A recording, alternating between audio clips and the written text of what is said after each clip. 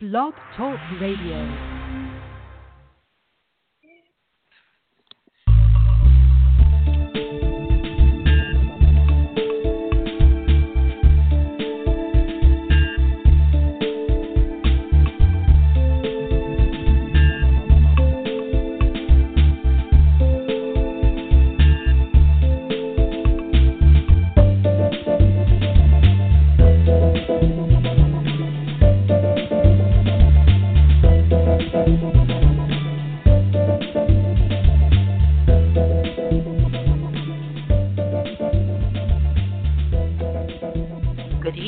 Everybody, good evening. It's Tuesday evening, 7:30 Central Time, November 24th, 2020, and welcome to Tanya TalkS, where your voice is heard and your story is told, and Marti Oakley's TS Radio Network and Stephen Burke's 89.9 KLRB FM out of Oklahoma.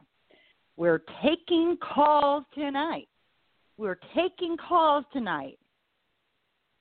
917-388-4520. Press 1. 917-388-4520. Press 1. Tina Goertz, regular contributor, and we have the pleasure of co-hosting with each other on for Oklahoman Incarcerated, True Stories and How They Got There, on Thursday evenings. Usually about every other Thursday evening. We're going to be amping that up pretty soon, since we have we're just pending paperwork back from our nonprofit Journeys to Justice, combining our efforts. Just had to correct something, and it's going through. So we want to thank you very much for tuning in with us tonight. Hot topics. I don't know when it hasn't been a hot topic, since on top of the issues within the Oklahoma prison system and the inhumane conditions that exist far too often, and that's only what we know, and the suffocating of the information, the punishments, and the retaliation if God forbid, you know, they should find out that you're actually complaining about their plush facilities, as the Oklahoma Department of Corrections wants to put out these peachy keen rainbows and roses advertisements to counter what the realities are. Where was I? The truth is what we are telling you. So neither Stephen Burke, Marti Oakley, myself personally, professionally, Tina Goertz as well, can be held personally or professionally liable for any error of content. That being said, I mean, we're seeing the real thing, folks. We're seeing the real deal from straight, inside the prisons, video, photographs, testimonials, of loved ones. There's just so much, not to mention two extremely damning conversations with both the Oklahoma Department of Corrections, COO,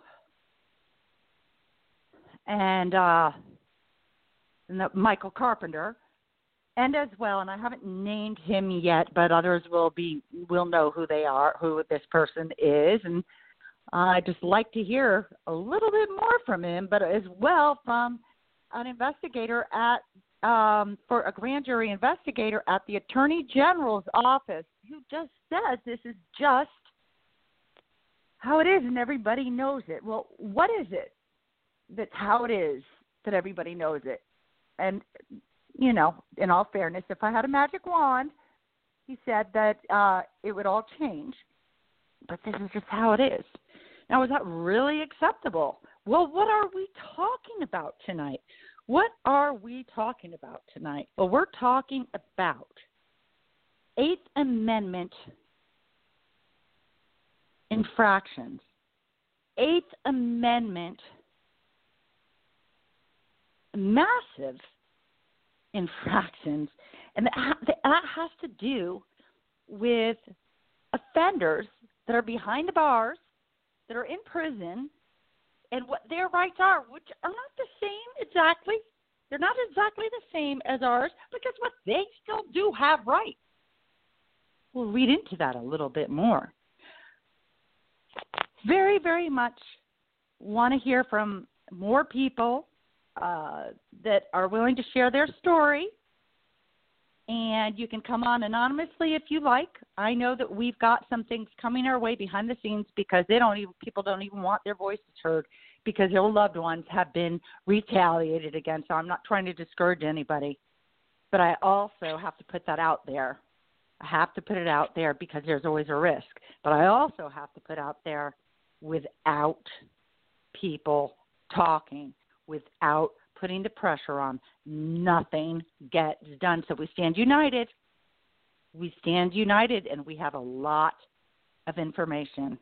And we're going to be utilizing our volunteers very, very soon to put their best work forward, helping us out. Right, Tina? Yes, we are. How are you I'm tonight, excited Tina? for it. I'm doing well. Yeah. How are you? Well, I know you've had a crazy busy day and week. And me too. I mean, I literally just walked in the door like 4 minutes ago. Oh, goodness. But you made it. You made it. That's what's important. Yeah. I also for our listeners, those that do follow the Injustice in Oklahoma Exposed Facebook page, I do want to offer an apology. I typically don't get too involved with politics because I don't want to turn anybody away from the mission that we are unified on together, and we can agree to disagree. And I put a couple things out there that I should have just kept to my own personal page, and I think probably. Most of the people that I am, or half of the people that I am, here, pushing for, I don't even care. I don't see politics with anybody that, we're working for, united. We all have the same mission, I believe. Some of us have different views on how to get there or certain people. So I like to stick to the person and not the party. But I crossed my own line, and so I want to apologize for that when it comes to the pages, the advocacy pages, and I'm all in.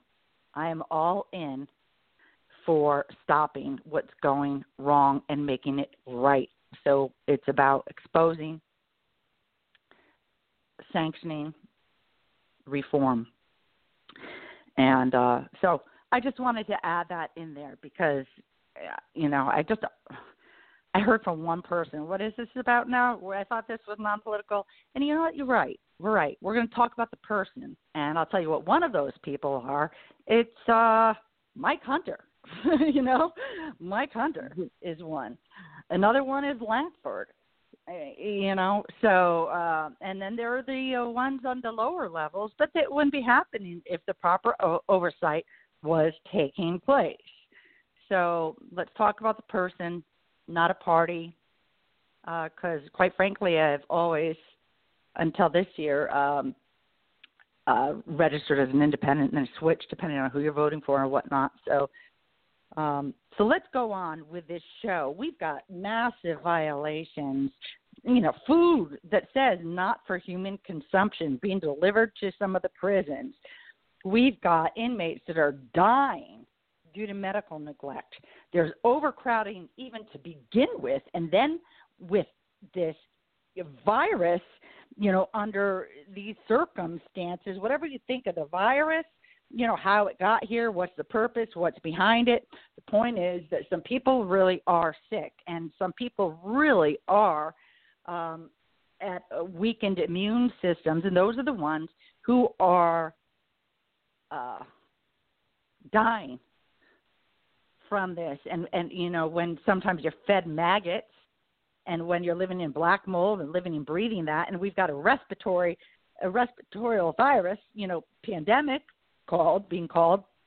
going around also the most at risk, and not just the senior citizens and not just the immunosuppressed others, but it's the ones in the prisons that are, being mixed with other people and that are using the same telephone, in some cases, not being wiped down and disinfected, where many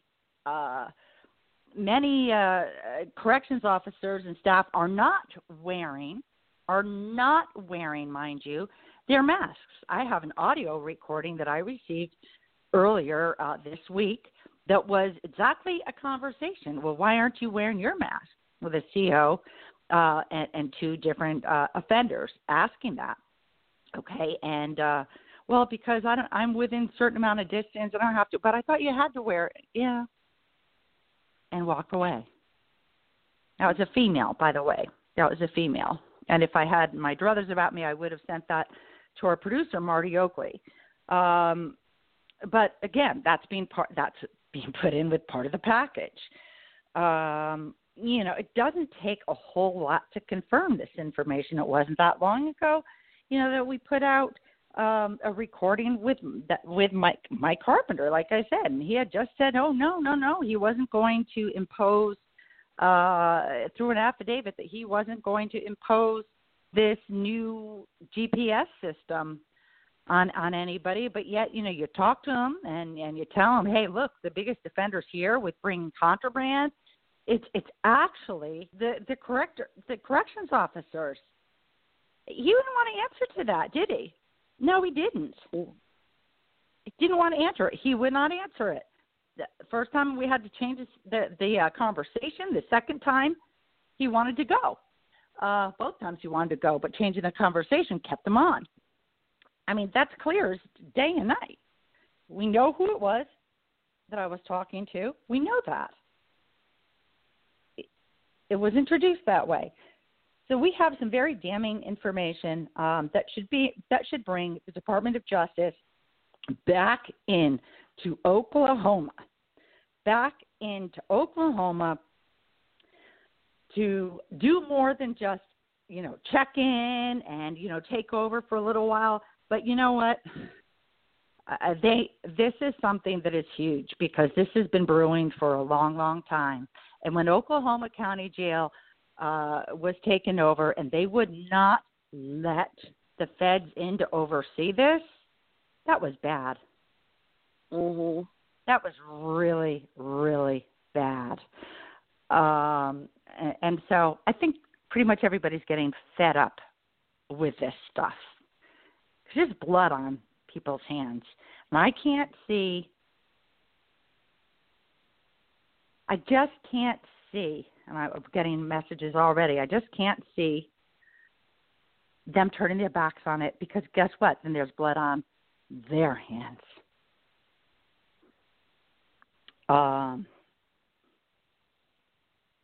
Yeah, I've got messages coming in. So let's start this out. What have you got to share with this tonight? Let's talk stats.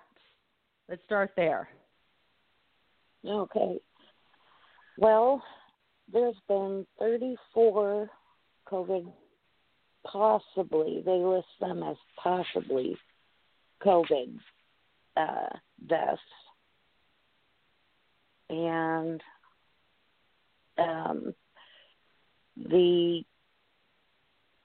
I'm so sorry. Got to get myself together. Most of the 34 total deaths. North Fork had the most with 9, but they also have the most amount of inmates in their facility. But their facility holds more people, so you would expect them to be higher. But yeah, 9 at North Fork alone. And that's what's being reported. Right, that's what DOC reports. I mean, like you were saying, you know, they'll tell you one thing, they'll sign an affidavit saying another thing, and then they'll do a different thing. So you never know really what to believe. So I'm not sure I trust their numbers on their website. Right. The people who are there know, and they tell their loved ones what's really happening. And if you listen to all those dings, people, I'm sorry if you're hearing them, but that's actually people passing on information. I need to have that volume up, but it's that so I can speak and hear. And you, but that's people passing on information. That's pretty wild. Wow. Okay, so we have got over in Crabtree. Over at Crabtree, I'm getting messages that they've stopped serving bread over there.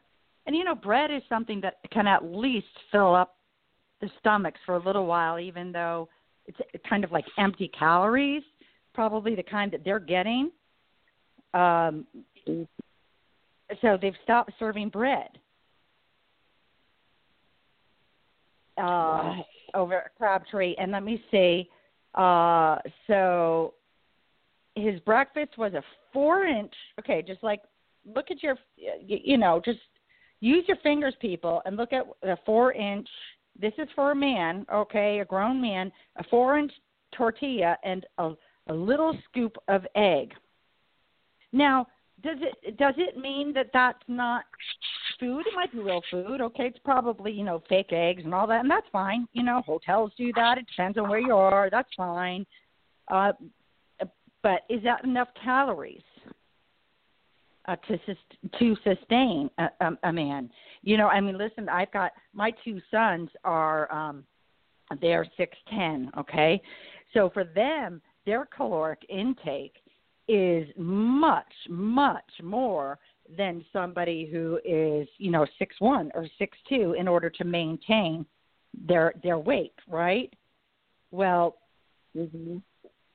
we've got, and it depends on the activity level, right? So the guys are not getting, the inmates, the men and women, are not getting their activity levels that they might have depending on where they are at in the system as far as their privileges goes, because of the COVID and the lockdowns and the quarantines and whatnot. They're lucky if they get 45 minutes, 2 or 3 times a week, if they're in the top level, right? If they're on level 4, is my understanding. How are they going to maintain their muscle tone? How are they going to get their vitamin D? How important is vitamin D? They're limited with packages that can come in, and I know right now people are putting together, loved ones are putting together packages for them for Christmas, and there are certain limitations. Commissary, most of the commissaries are closed, or the limitation with how much money you can spend. I don't get that because they make good money off of commissary, but I've heard it. I've heard it all around. 4-inch tortilla, and a scoop of egg, and a piece of dried out cake. Well, we've seen what this stuff looks like. We've shared it on our forums. I mean, it's...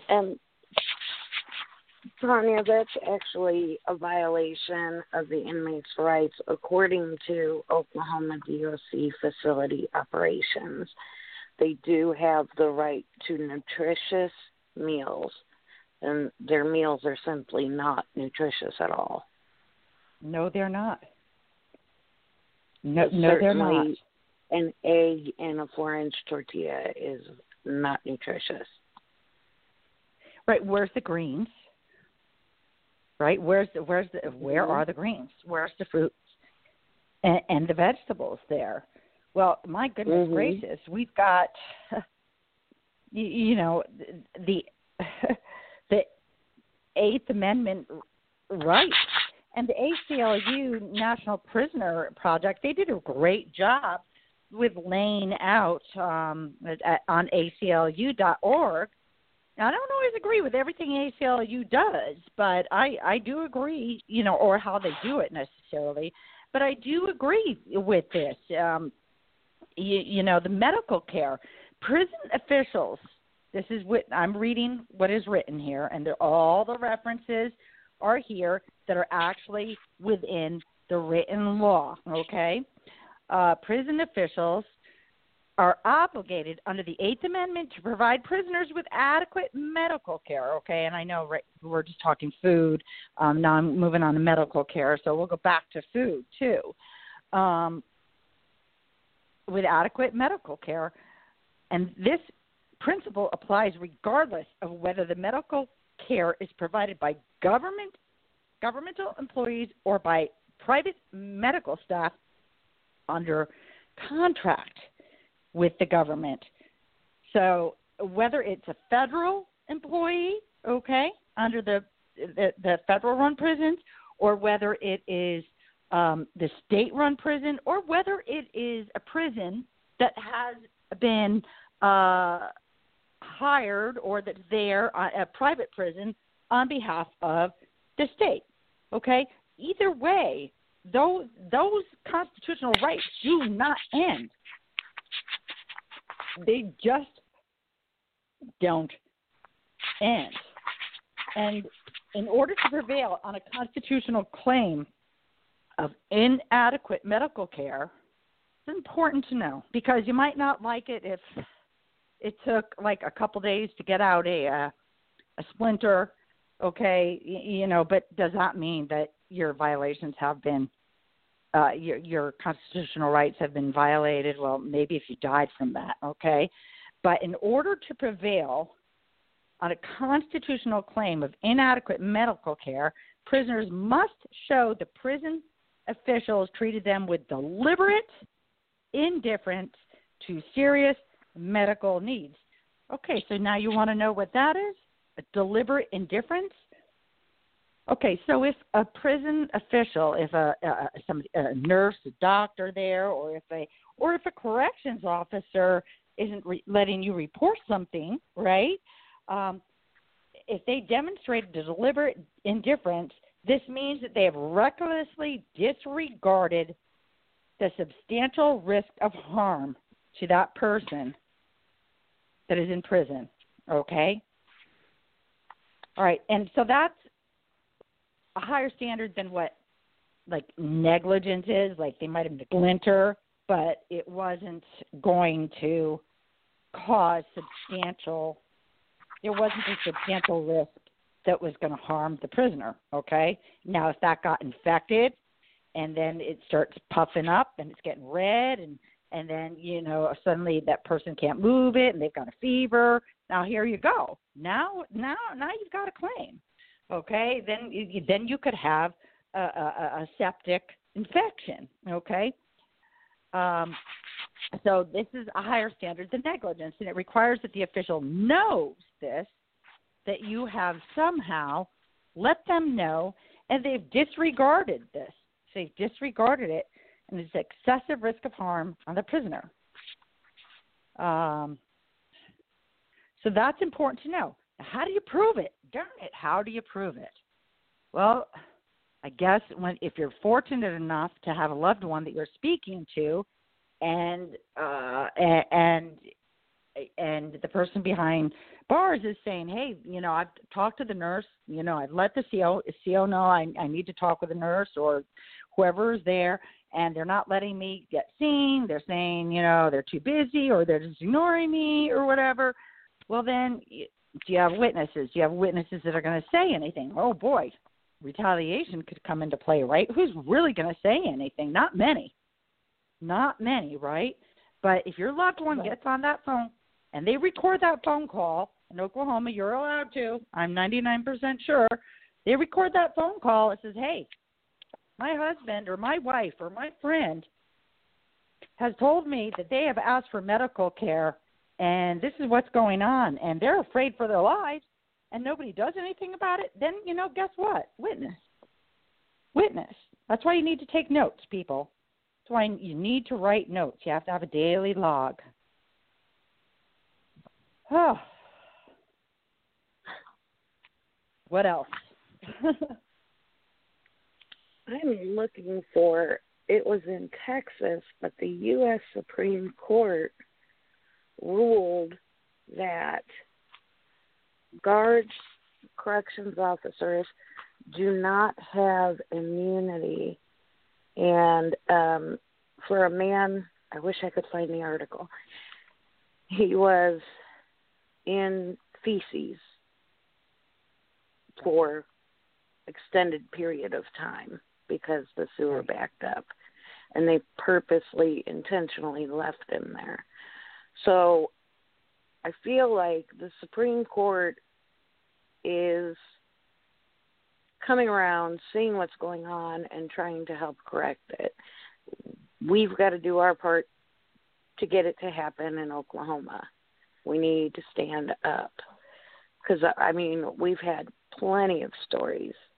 You know, they had to take care of business in a bag that they got their lunch in and hand the bag back out to the guy who was passing out the lunches. I mean, that's disgusting. It's absolutely We've got to keep the stories coming, and so we have not just one from this facility and one from that facility, but, you know, a lot of people need to, now's the time to stand up and speak out. Thank you for that. Yeah, it really is. And so, you know, those wonderful lawyers that you do or don't have out there, okay, see, those are, that happening in Texas, that can be used. That can very well be used, especially in Oklahoma. You know, Texas is it's a bordering state. All right. Now there's another case, and I posted it in Injustice in Oklahoma Exposed, I believe. If not that, I did it under Journeys to Justice, Tina. But it's where CPS was given a harsh fine, almost $1 billion.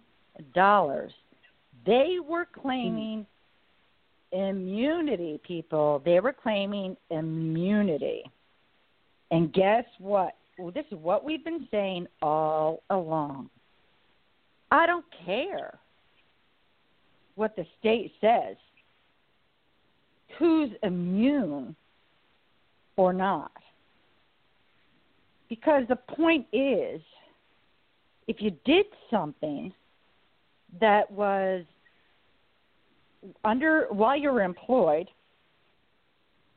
and it was against the guidelines that you were employed under, if you're not doing your job, if you're corrupting your job, then guess what? If other people are being hurt because of your literal malfeasance, that's very different than making an error and trying to make it right away, praying to God that it's not too late. But if you've actually committed crimes and caused harm, guess what? The United States court, the federal court said no. You, my friend, do not have immunity. That is another precedent to be used. And if your attorney out there is not using that, then your attorney is not working for you, because that overruling of immunity can be reapplied and reasoned and let a new precedent be set within Oklahoma based on these very good opinions that deserve to set the bar higher where it belongs, and it allows your loved ones to live within a facility that might not have a movie theater, that might not have fluffy slippers or cushy carpeting, that might not serve you bonbons. But guess what? The heat and the air, whatever the temperatures are in there, they need to be in humane conditions. If there's black mold that would otherwise, if there's black mold, that's not humane if it's not fixed immediately, okay? If there's maggots going into your food,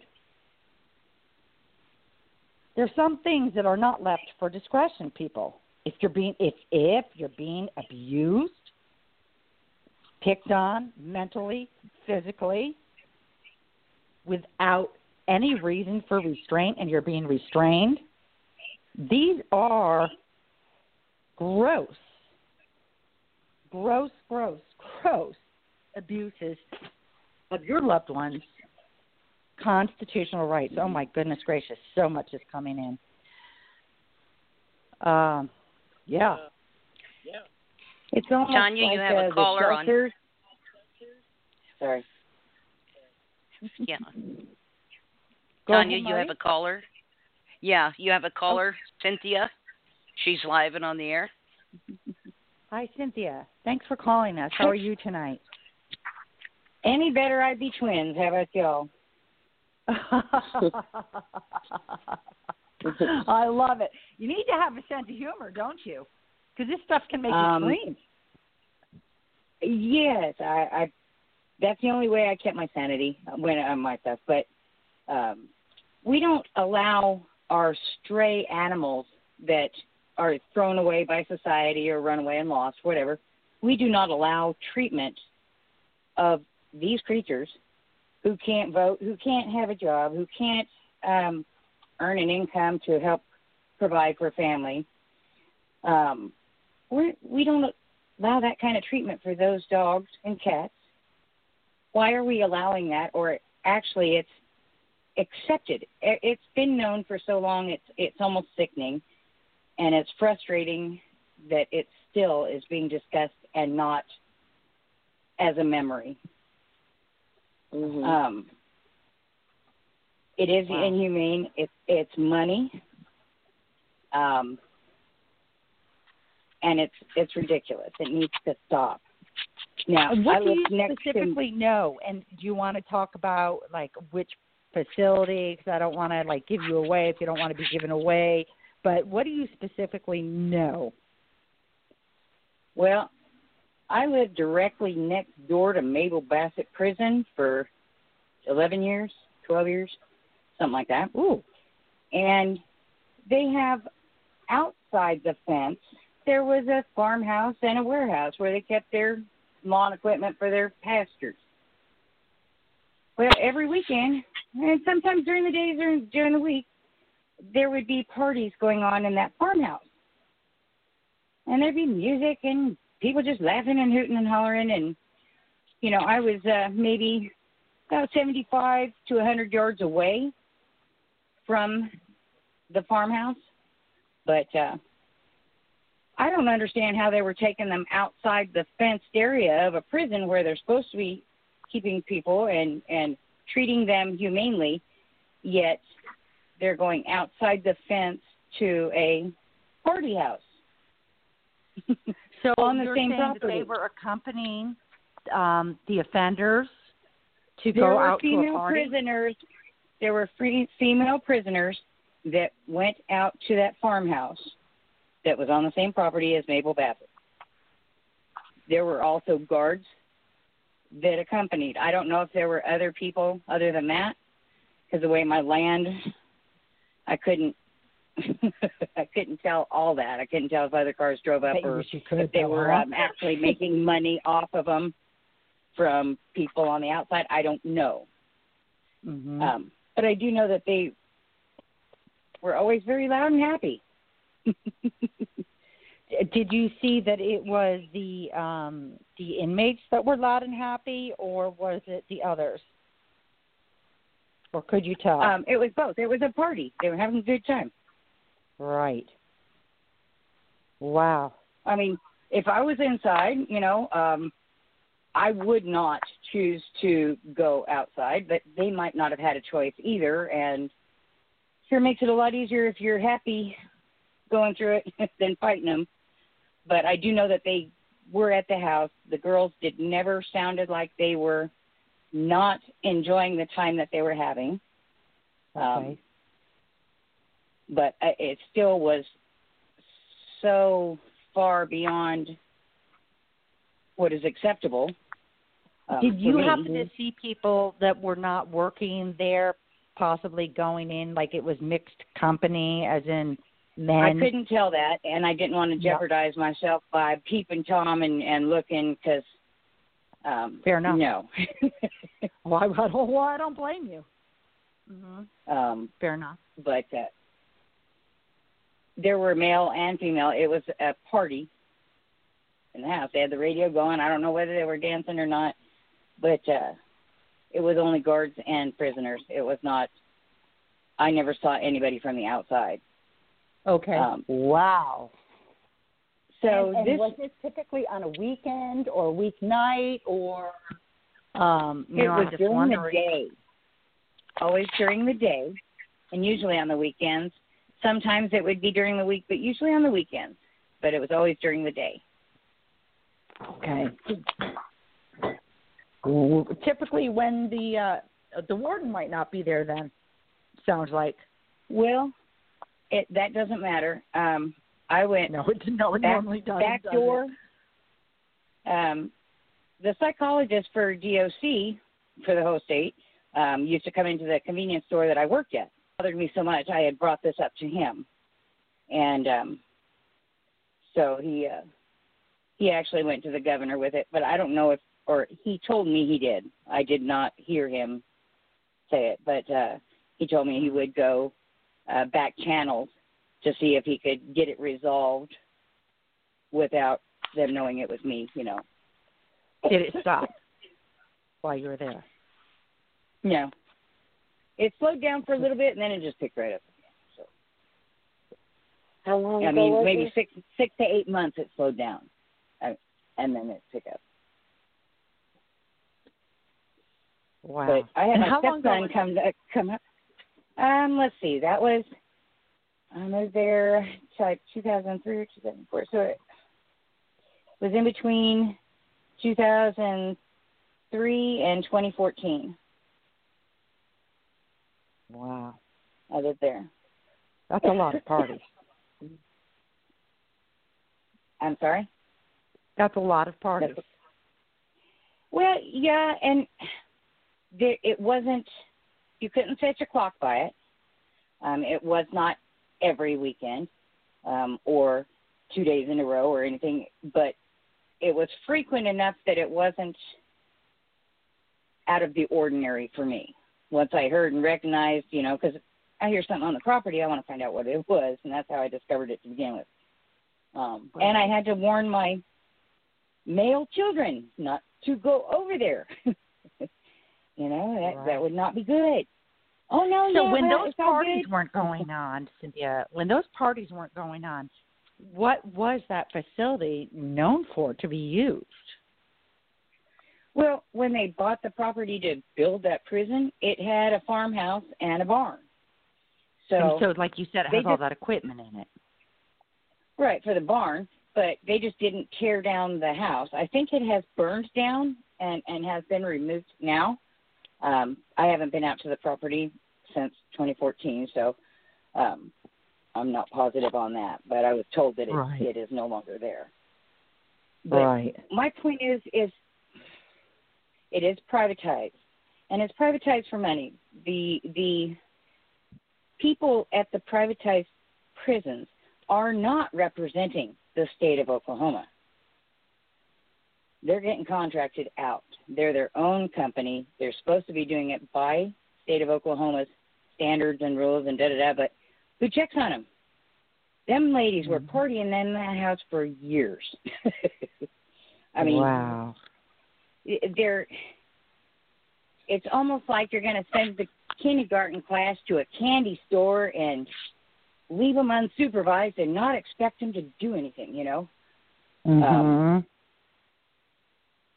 greed is bad and power is bad. And unfortunately, being Mabel Bassett's and female population there, it just shook me to the bones. It really irritated me, and I'm surprised I didn't go over personally and say something to them. Right. Because I've been known to do that. Or be inappropriate in official places, you know. Right. So let me ask you, what do you think about? So that's that's obviously something that shouldn't be going on, and it does make you wonder. What are the COs doing, and are they just taking advantage, like you said? People, when they have genuinely, honestly had a fair trial and whatnot, and they're supposed to be paying their price to society. Okay, they shouldn't be having parties with the COs, and they should be doing their time and then be rehabilitated if that's needed, and pay their price to society and go back out and be a productive member of society. Come out better than what you went in as, right? So what do you know? No supervised structure to provide that for them while they're in there. They're right. Treated like dirt, like a subspecies.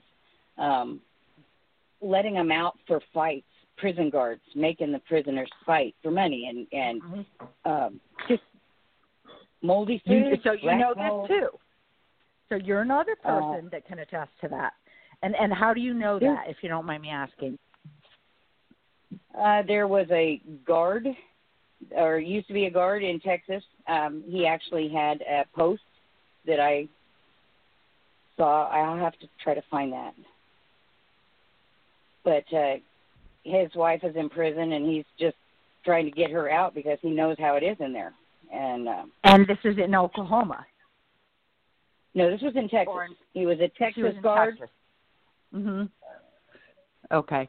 So this is but his wife was in prison in Texas? I believe so.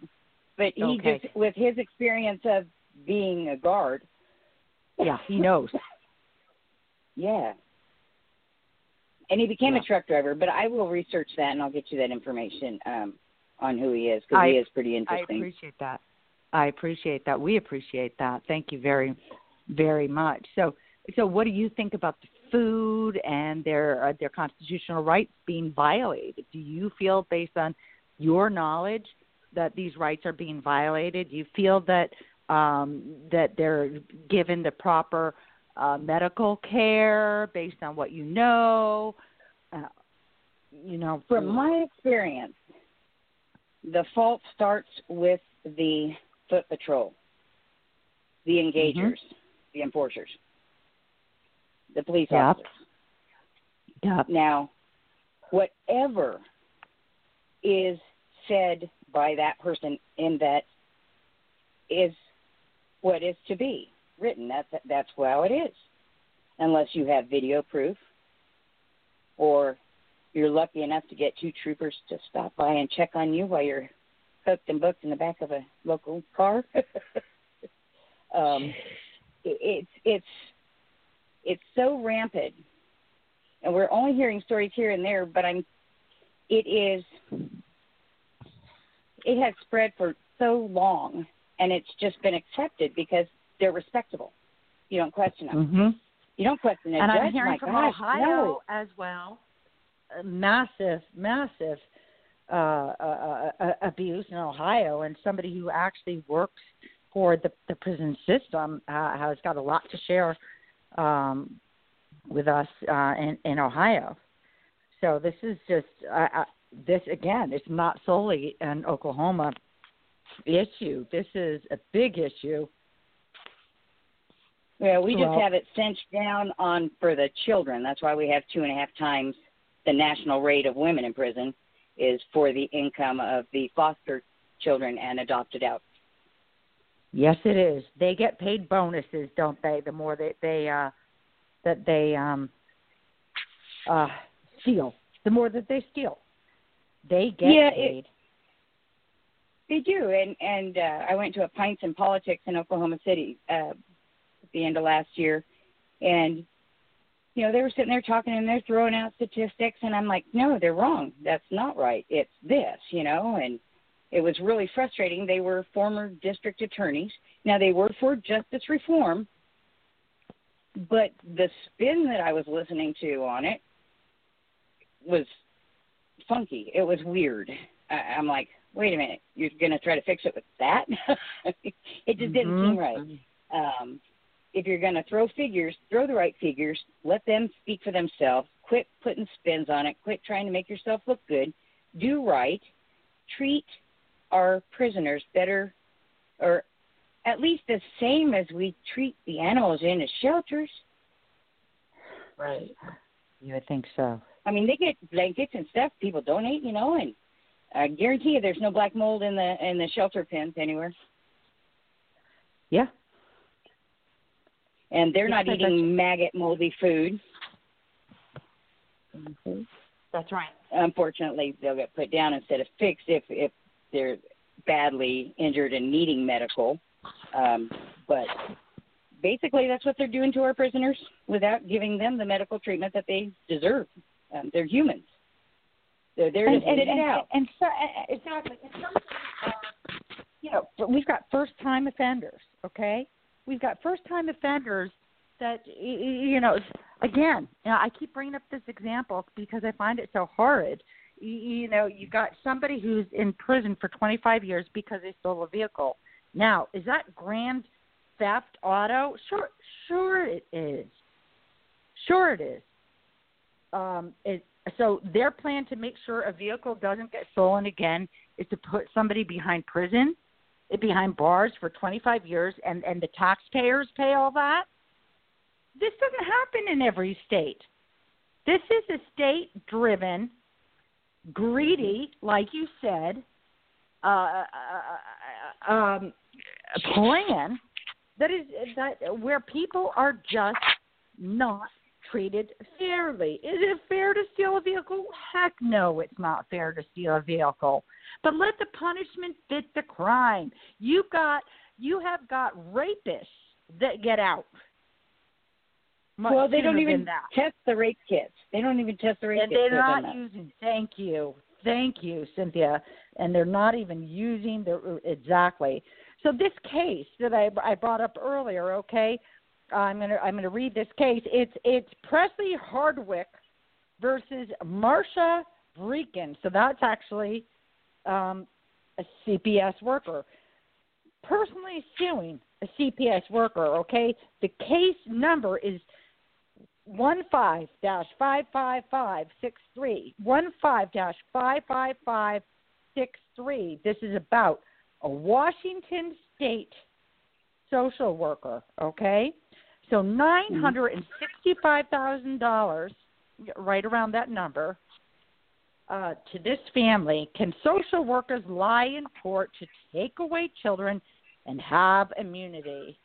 And there is a clip right on Tina's and my page, Journeys to Justice, of this ruling taking place. This clip from the 9th Federal Circuit Court, Washington State Social Worker Standards will be guided by the outcome of this decision. So, folks, this outcome of this decision, and like the one that Tina cited about a Texas prisoner, Texas inmate, laying in feces, these are cases that your lawyers need to cite. Oh, but my case doesn't have anything to do with CPS. Okay. Well, guess what? Define immunity. Define immunity and why this person does not have immunity, and apply that to your case. Whether it's a judge, whether it's a prosecutor, whether it's a warden, But, no matter who it is, I mean, they don't have immunity. They don't have No, but it. you go filing that. you got to be careful. Sorry. This is true. No, it is true. But if enough people are setting forth their affidavits, their declarations, okay, that's constitutional law. You set forth an affidavit, and you write out a declaration, okay? Set forth a declaration, and you cite your constitutional rights. You cite those rights. You have a ton of those out there. Heck, 50, 100. You've got something more to work with. You've got something more to work with. Look, I said I wouldn't talk politics, okay? But look, when you hear that somebody's got 150 affidavits for one state that's that claims fraud, okay, that's big enough to go to the United States Supreme Court, right? Okay, so then I think it's more than fraud. I really think that it is an intentional. I'm going to say class because it's not just women, although we're taking the big blows now. Right. I think it has to do with economics. So if you are a certain level or below, or you piss off one of those that are, I'm sorry for saying that, you anger somebody on the higher level that is in the upper crust, then you will get the full force of the attack and the abuse of the system. And they do it on purpose. They do it to continue families having problems. Because it's not just the person being put in jail and taken away from the family. If there is a family, each one of those family members are affected. And they're counting on that too. It's like they're feeding the crops. So when those children grow up and they haven't had a male role model or a female role model, because they were taken away, it's just I see it all together like a big jigsaw puzzle that just kind of threw itself together and it fits perfect. No, it's like a perfect storm for them. And it's been done for so long. They've got it to efficiency level that I ask lawyers, why do I have to have a champion to retain my civil rights? Right. Why is that an exception to the rule? Is that what you're saying? If I have to have a lawyer go and file and fight for my, why do I have to have a champion? Those are my rights. I shouldn't have to hire any lawyer. I shouldn't have to fight or demand. You know what? You're right, because the prosecutor should be taking that on. You should be able to present that to a prosecutor. Unfortunately, that doesn't work that way. No. But should be able to present that to the Attorney General. But he doesn't work that way either. No. But he's supposed to. But he is supposed to. No. Because he the answer. And then I prompted all these, because they're mostly lawyers, and I said, okay, answer me this. Why, when you're in court and you see somebody's civil rights being taken away from them by the proceedings in the court, why aren't you obligated by oaths that you've taken to stand up and protect those? Well, we do what we can. Okay, fair enough. And they were talking about they're not doing their job. They're not doing their job because they will be blacklisted. But guess what? If there's enough lawyers in that state, they'll be blacklisted at best, right? If there are enough lawyers in that state that claim they really care about you and that they're doing the best that they can for you, then they need to actually find each other and do something about this, because they'll be making money no matter what, because they're going to be fighting, just to get somebody out a prison earlier for you, okay? But maybe they shouldn't have been there to begin with. And if you fought that denial of due process, if you fought that fraud, if you fought that perjury, then guess what? They wouldn't be in there to begin with. Am I right? That is correct. Yeah, I survived an illegal arrest, illegal impound, illegal inventory. I didn't file anything because that was a retaliation strike from a complaint I had filed on a police department earlier. Okay. There's just no place to go. You have to do it en masse. You have to do it collectively as the public. So, yes, we do need to get more affidavits coming in. Okay, so listeners, are you hearing those in Oklahoma specifically right now for this? I mean, has this happened to you? Do you get in trouble for asking for help or you're supposed to? Is there really access to justice for you? Is there really access to justice? So we need, affidavits, declarations from you, nothing cookie cutter. Just you state the facts, what happened and what is against your constitutional rights. They're not hard to find, but if you want somebody to point out what that is that appears to be a violation of your constitutional rights, let's have a talk. Let's have a talk so you can fill that darn thing out and sign it. Let's have a talk. Unfortunately, I see so much. There was even a judge that I could not witness my daughter's proceedings because she announced that if your name wasn't on the docket, get out of her courtroom or it would be. Wow. And what court was that? Oklahoma City. Boy. Actually, it was a county. Yeah. Well, you're going to be in touch with us, right, about this? Oh, I'm sorry, I didn't hear you. Are you going to be in touch with us, or how do you feel about an affidavit? Have you filled one out? Man, yeah, I could. Yeah. I didn't even think of affidavits being a way that I could write my book. Right. Well, this is what we're doing also, is we are putting together a book of these affidavits. We are dotting the I's and crossing the T's, but the affidavits are also going forward to the last ditch efforts within Oklahoma, but to the Department of Justice.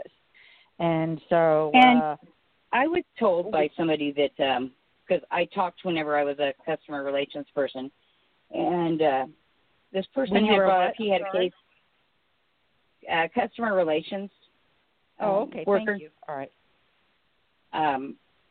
I would personalize. I just start babbling, and people babble back. And anyway, he had brought up a case to the Supreme Court, and I told him, I said, my statutes are gone, and this is 20 years ago. That's kind of why I'm okay with talking about it now, because it's not going to do anything, and they've already written me off as a wackadoodle, so I don't care. But you're not the only one. That's their mission. That's their mission, is to discredit you from the very beginning. Yeah. Yep. So the statute of limitations was argued in front of the Supreme Court, and I don't have the loggable information, but his stand was, if the effects from the original crime affects you every day, then every day the statute starts over. Oh, bam. Yeah. Yeah. Because That's if you, beautiful. in other words, are suffering from legal abuse syndrome, okay, then exactly. That is exactly right. And does fraud, right, that is the number one, yep. Wow. Very good. That's fantastic advice. That's fantastic advice that you're given, and it's a matter of upholding it.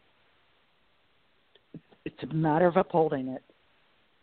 And I do not know enough legal stuff to stand up strong by myself and feel confident that I was doing the right. The cost is also, or the possible cost has also been thought. But as I get older, it's not becoming as much of a thought anymore. Right.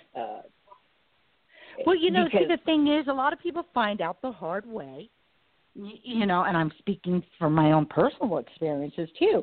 If you try to fight the courts on their level, they'll just blame me every time with a new law that they created. Okay. Now, you can use some of those laws that they created, such as these ones that are claiming, no, there's no immunity. But let's not forget that the number one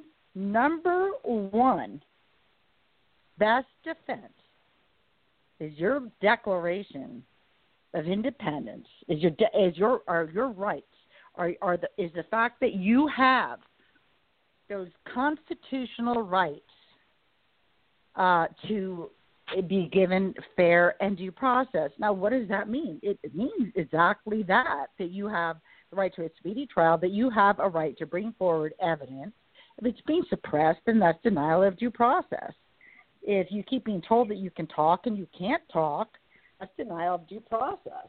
If there's bias and you can prove it, that's denial of due process. If there's a lack of evidence to beyond the preponderance of a reasonable doubt, then that's denial of due process. If they have, if they have found something to be different, and so it is those constitutional amendments that allow you so much more than if you are going by the letter of whatever new laws that they decide to put in place. So, it's kind of like a gas station. One day this is the price. The other day this is the price. Okay, fine. That's gasoline. That's not your freedom. But to whom do you take this to? This is where the affidavits claiming these violations of your constitutional rights would best come together and be brought forward to the Department of Justice. And once again, I have a whole bunch of them from prior to me working, with the prison system. Okay, so the year doesn't matter. You're just going to have them as pattern and provable because of the information. Matter. Year does not matter. All it shows is these patterns of consistent denial of due rights. Who did you call the Department of Corrections? Who did you call? How did you try? What kind of complaints did you put in? And what was the answer to that? People need to create a paper trail. It's like if you've got a problem with the bar, if you have a problem with an attorney and you clearly put out what those problems are, in accordance to your constitutional right, and you bring it to the bar and they try to tell you there's no jurisdiction, okay, you know what? 9 times out of 10, they're lying. That's cookie cutter. 9 times out of 10, yes, it is their jurisdiction. That's just their initial thing to get you off their backs. The judges have one of those things too. Yeah, the judges have one too. You're right, the Judicial Oversight Committee. It's a box guarding the hen house, people, and the Oklahoma Bar Association has become an arm of the Supreme Court. The Bar Association is a private entity. First of all, they're actually in the Constitution inside of Oklahoma. That is a perversion of the United States Constitution. So why aren't the legislators fighting that right now? Complain, people. Go look it up. Complain. Talk to your representatives. They also told my daughter at lunch break, if you don't have an attorney when you come back from lunch, I'm going to put you in jail. And that's unconstitutional as well. Exactly. At that time, it was like 10 days before the new statute came into effect, but my daughter bonded out. So since she had money to bond out, she had money to get an attorney, and she had to get one when she, bring one back with her from lunch, or she was going to jail. And that's the same judge that said, if your name's not on the docket, get out. So I guess self-preservation was in play there for her. Is this in Oklahoma? Yeah. Yes. Okay. Yeah. Oklahoma City.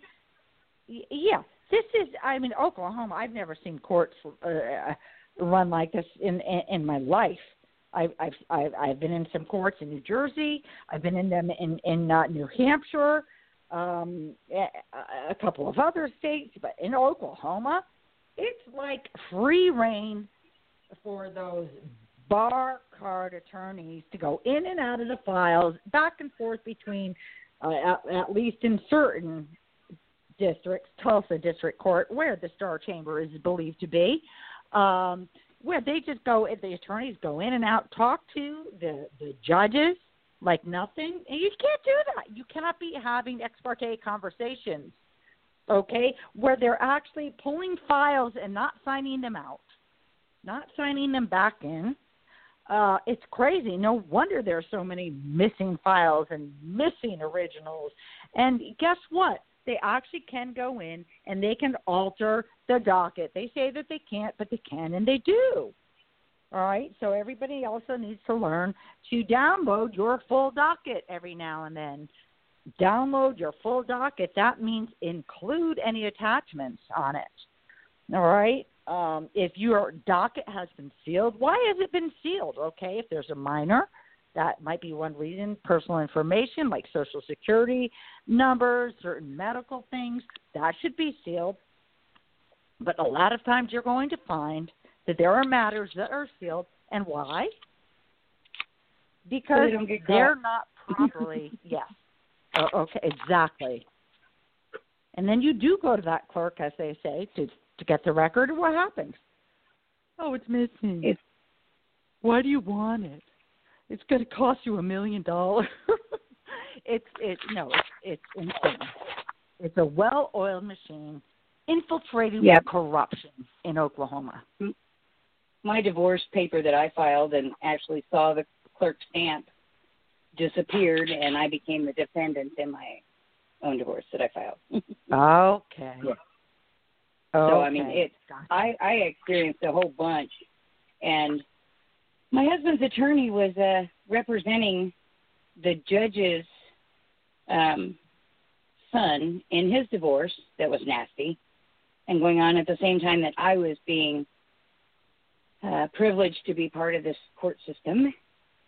You know what? We should talk, because we're going to, circle around to and, get back into, but not to eliminate, the prison system into the family court.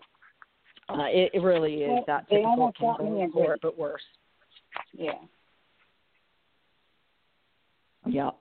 Yep. It's just engulfing the whole everything. Devastated you, didn't it? Well, yeah, they squeezed me out of my life. They didn't squeeze the life out of me, but they squeezed me out of my life. And grotesquely, I'm not even angry anymore. It's just really sad because I know I'm not the only one. Right, and so and that's the thing. You become a part of a community of people that they had to go through this whole thing. Like, are you kidding me? Am I losing my mind? Or why are they doing this to me? And then you do these check-ins. Is this real? And then you start telling people, it's like, no, they can't do that. That's illegal. No, they wouldn't do that. How can they get away with it? And then bingo, you finally start finding out that you're not alone. Thank goodness. Because it's a big relief, even though it really stings. Right? Oh, yeah. So you find out you're not alone. I protested, and I no more pay for Kay. She was a district attorney, and it was an election year. So even though, I don't know, I'm really strong. I can hear that. I wanted to go crazy, because if I went crazy, then I could get revenge and I could possibly protect my kids when I wasn't able to, doing it the right way. But thank goodness I had. Right, like I said, you can't beat them at their own game because they'll just come up with a new law. And you know what? And how is this? If you ask for the facts and findings, of the law, what do they say? Denied. It's because I said so, right? Oh, yeah. It's because I said so. Well, if they can court order you to break the law, a judge can court order you to break the law, then there is no boundaries. And the abuse in the whole system, I mean, it is so rampant because it's been acceptable for too long. Yep, you're right. So this stuff isn't happening with the prison system. It's happening in the family courts. It's happening in CPS. It's happening in DHS. It's happening in probate court, okay? It's happening in probate court where there are judges that are actually involved in and lawyers and accountants that are involved in stealing billions, and they are being protected. And they are still doing what they do. So this is it. It might not be every judge that's a bad judge. It might not be every prosecutor that's a bad prosecutor. It might not be every defense attorney that's a bad defense attorney. It might not be every public defender that's a bad one. But see, the bottom line is if you're in a situation that's predetermined, no matter what you have, because of some kind of malfeasance going on, some protections that are going on, then you're just going to be screwed. You're just going to be screwed, glued, and tattooed, and this is where it's going to have to be empowering for you to stand up and jump through all let others know that they're not alone and come together. Right. So stay with us. We're going to get back to some little big inmate infractions right now. So I'm not going to say this person's name, but her man had an abscess tooth filled out, and they filled out a med request for a dentist. They returned saying it said it wasn't done right. He asked how to do it. They were cruel, and they said to do it yourself.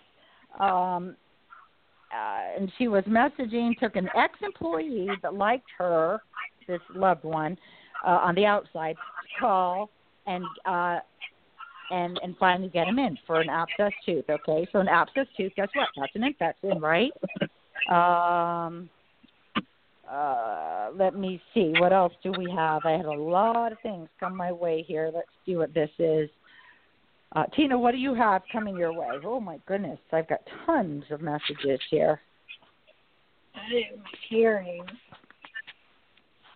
I can't go into too much detail about it on air, but I am hearing there's a guard at one of the facilities that is supposedly frisking people while they're asleep and basically feeling them up. And this is in a men's prison, correct? Yes. So it's not really a frisk. It's like they're being molested.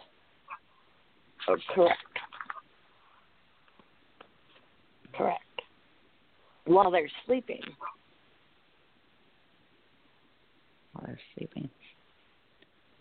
Yeah. And there's more than one person that's come forward about this, correct? Correct. They're not allowed to file grievances. Of course, like you and I have discussed, a grievance is not an inmate right. It's a privilege. Yeah. So what do you do then? You know what I mean? What can a person do? And, well, a grievance genuinely is not, it's not really a privilege, even though they might say it's a privilege. Well, that's what I'm saying. They say it's privilege, Oklahoma. Right. So they're refusing to give them a grievance, and then they're retaliating against them just for asking for one. And then the ODOC is all upset because people have phones, contraband. Mm-hmm. And that's because if they didn't, they couldn't be sharing this information, could they? Because they listen in on your conversations, okay? All this stuff is okay if it works both ways. But it doesn't seem to work both ways. So if the ones that have all the rights are just the corrections officers, ODOC, anybody to do with the state, okay, but yet the offender does not have any rights. First of all, that's not true. They do have rights. But if you're not going to, but they're trying to put everybody, and they're very successful with it, in a corner where there's no way this information can be leaked out. And oh boy, did we blow that up. We blew it up, and, and that's where all these really little, advertisements came out from the ODOC. Well, we're not gone. We've just been busy putting it together. So, here's something right here. On October 30th, this is from somebody else. My son called, said he just woke up. Since they got a TB shot, that he has been feeling bad, that they all have. What shots have they been given? Does anybody else know about Department of Corrections giving any shots? Anybody have any answers out there? 917-388-4520. Press the number 1. We've got just about 15 minutes left. When you're arrested, they give you a TB shot before you're even booked in. And then somebody else chimed in and said that her husband had a TB shot a few weeks ago, maybe, and this is pertaining to offenders. And then, so another one that said yes. That her husband had it too. Okay, let's see. Somebody else said that her husband had to take shots, but he refused, and so did others. And Department of Corrections, somebody is saying Department of Corrections is mad because of all the bad media, and that's why they took good time away from them. They're looking hard to find anything to blow up and twist, and then took to the AG back to them. Governor can reverse this in less than a week. I'm just reading what I'm being shared. So, and they're saying that that's not, that they don't have the right to take away that good time. Oh, gee, let's talk to other states and see if they had to pull their good time. That's, that's malarkey.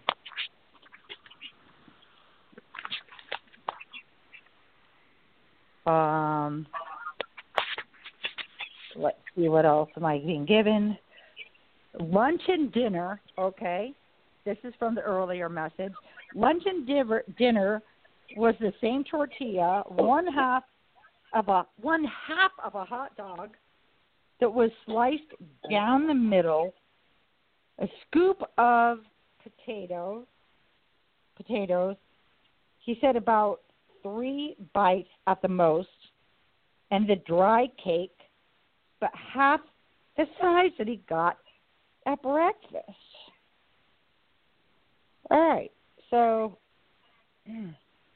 where's the nutritious meal?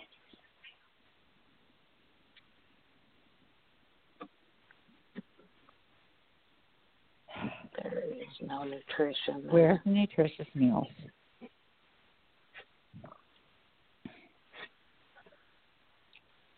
Where are the masks for those that work there that are supposed to be wearing masks to actually keep the ones that are most vulnerable from being infected? Those are the most vulnerable are those that are sleeping in super hot conditions, super cold conditions, those that are not being treated medically for what they need to be treated for, those that are breathing in black mold, those that can smell gas fumes, those that have puddles in the, and petri dishes in their cells.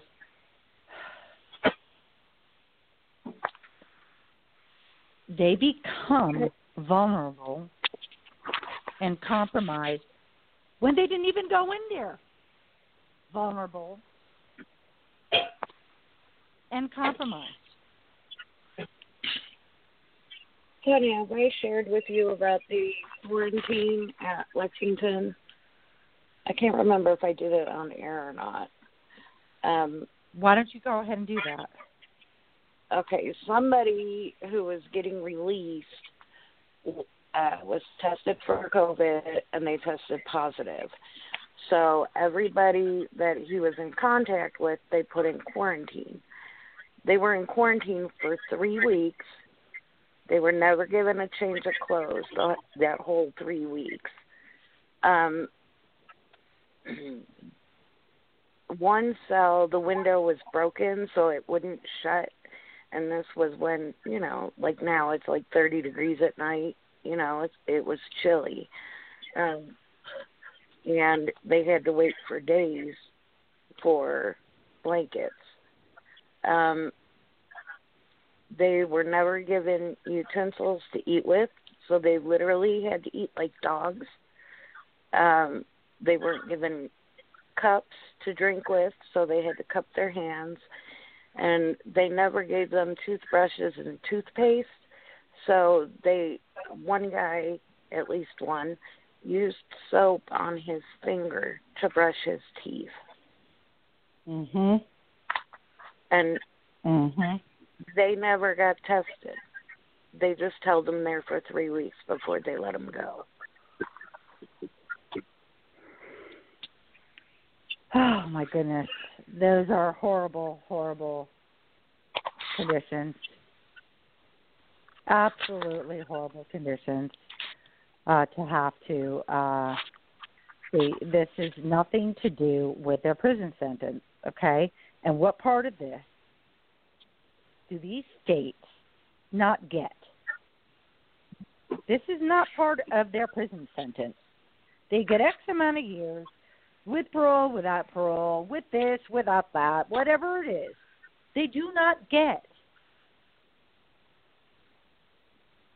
these other punishments that are being inflicted upon them that are within their right to receive the proper treatment. This is crazy. Mm-hmm. This is just absolutely crazy. So listen, I just posted, and I will share this, but I just posted on Injustice in Oklahoma Exposed Facebook page a great link, okay? And the link is I'm just opening it back up, but this is a phenomenal piece of education. The Law of Prisoners' Rights, a summary for masters, United States Department of Justice, National Institute of Justice. This is 13 pages long, people, okay? September 1983. Hey, guess what? 1983 was a good year, right? Good year. United States, the 1983 USCAA. Goodness, for the life of me right now, I can't remember what that's called, but it has to do with, yes, your constitutional rights, whether you're prisoners or not. So take a look. I have not read this in full, and you really scoured it. I've just scanned it, and I've shared it. Let's see what we can pull out of this article. And it's a handbook. It's a handbook. 1983, Federal Habeas Corpus. The Federal Habeas Corpus Law. So now, as always, you need to exhaust all other remedies before you go federal. okay? And so that means, if you start district and you go to state and you appeal and whatnot and you don't agree with that appeal and you have the proper rights behind you that can take it to another level, then that's what you do. You just don't stop. You just don't stop. If you want to fight this, if you want to change something, then that's how you do it. And you share your affidavits that are going to be packaged together to fight for your rights, your loved ones' rights, and those others that are like sitting ducks. We've got to stop this. Cruel and unusual punishment. The Eighth Amendment prohibits the infliction of cruel and unusual punishment. Beyond this broad prohibition, however, no definitive legal standard has been devised by the courts to interpret that clause. Consequently, the decisions and the standards applied may vary with the court in which action is brought. So it's up to interpretation. Now, there are some cruel and unusual punishments, that don't need any interpretations whatsoever. What is rape? That's not a punishment. That's rape. When you're being raped in prison, when you're being beaten in prison,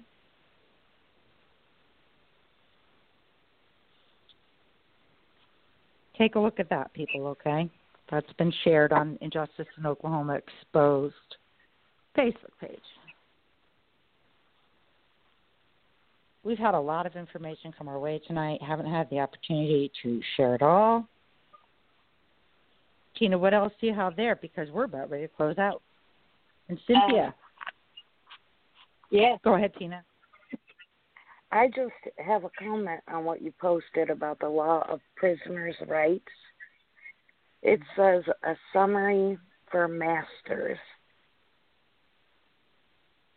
Did you see that? Yes. I just was shocked to see that there. Yes. Yeah, and again, I just scanned it, so I really want to, delve right into it. Right. I was just looking. Wow. For masters. Uh-huh. But that's what they think they are. The masters of the universe. They rule.